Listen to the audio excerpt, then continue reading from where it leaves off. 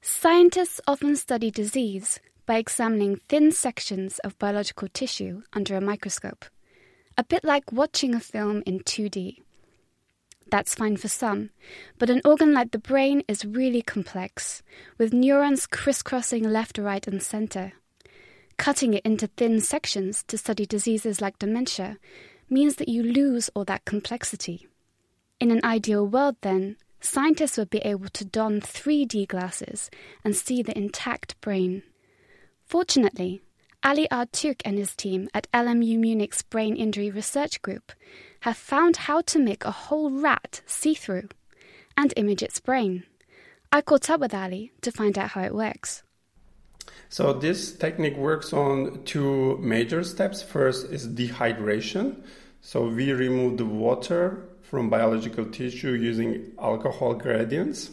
Because when there is alcohol in an environment, it will suck the water into it. So this is why when we are drunk, typically we get dehydrated.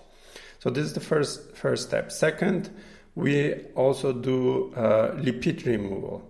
So we do that using so-called organic solvents. They work like a little bit like detergent, how we wash our dishes. And lipids are sort of fatty molecules like oils and waxes.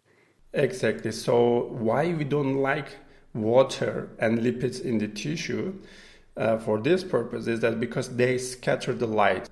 To be able to see what is in the tissue, we have to use some lasers. These lasers, they work like normal light. They come to tissue, then they scatter. That means they change their direction, they lose the power. So we had to remove the water and lipids to be able to open the way to the imaging light. You and your team have successfully made a whole rat transparent. Now, rats are quite large. That's a world first, isn't it, to have done that? Exactly. This is the first time that has been achieved, making the whole rat transparent. I think this just shows that the technique is really potent. So therefore, I believe that we will be easily also making the whole human brain transparent for mapping. See-through brains sounds impressive.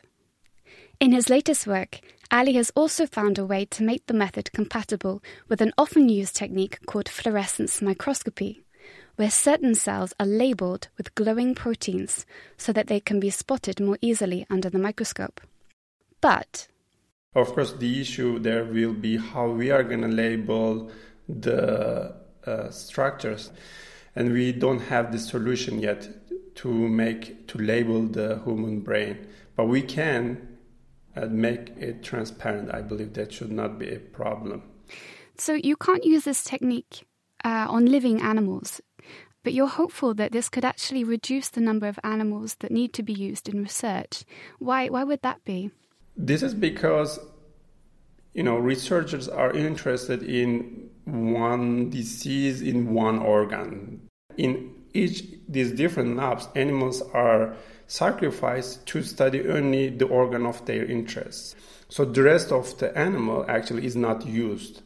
What we can do is we can make this whole mouse transparent and then scan it, and now the information will be available in every organ, in the brain, in the pancreas, in the gut, wherever you want, and this will be available online to the researchers.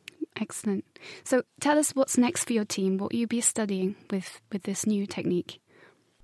So we are interested in studying neurodegeneration. Now it's more and more clear that the brain injury, traumatic brain injury, would not affect only the lesion side, but the rest of the brain. For instance, if we know from boxers or American football players, they are having problems later on in their life. They get early onset of dementia, they get neuropsychiatric problems like addiction or depression. The major reason is that actually the brain structure in total changing. And for me, this is in a way expected because neural networks like cables, they are all connected to each other.